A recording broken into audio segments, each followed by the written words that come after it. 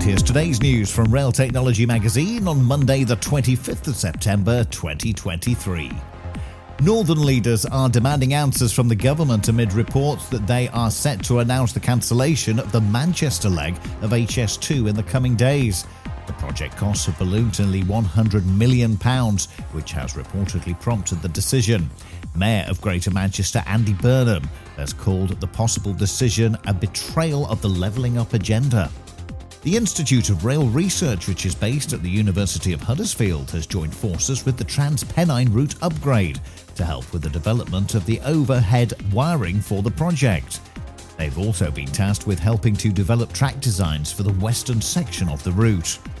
And Network Rail has confirmed that parts of the Portsmouth line is to be closed as they continue with its multi-million-pound upgrade. The team will be spending most of October upgrading signalling alongside track and level crossing replacements and upgrades. The Portsmouth direct route upgrade will be completed in October 2024.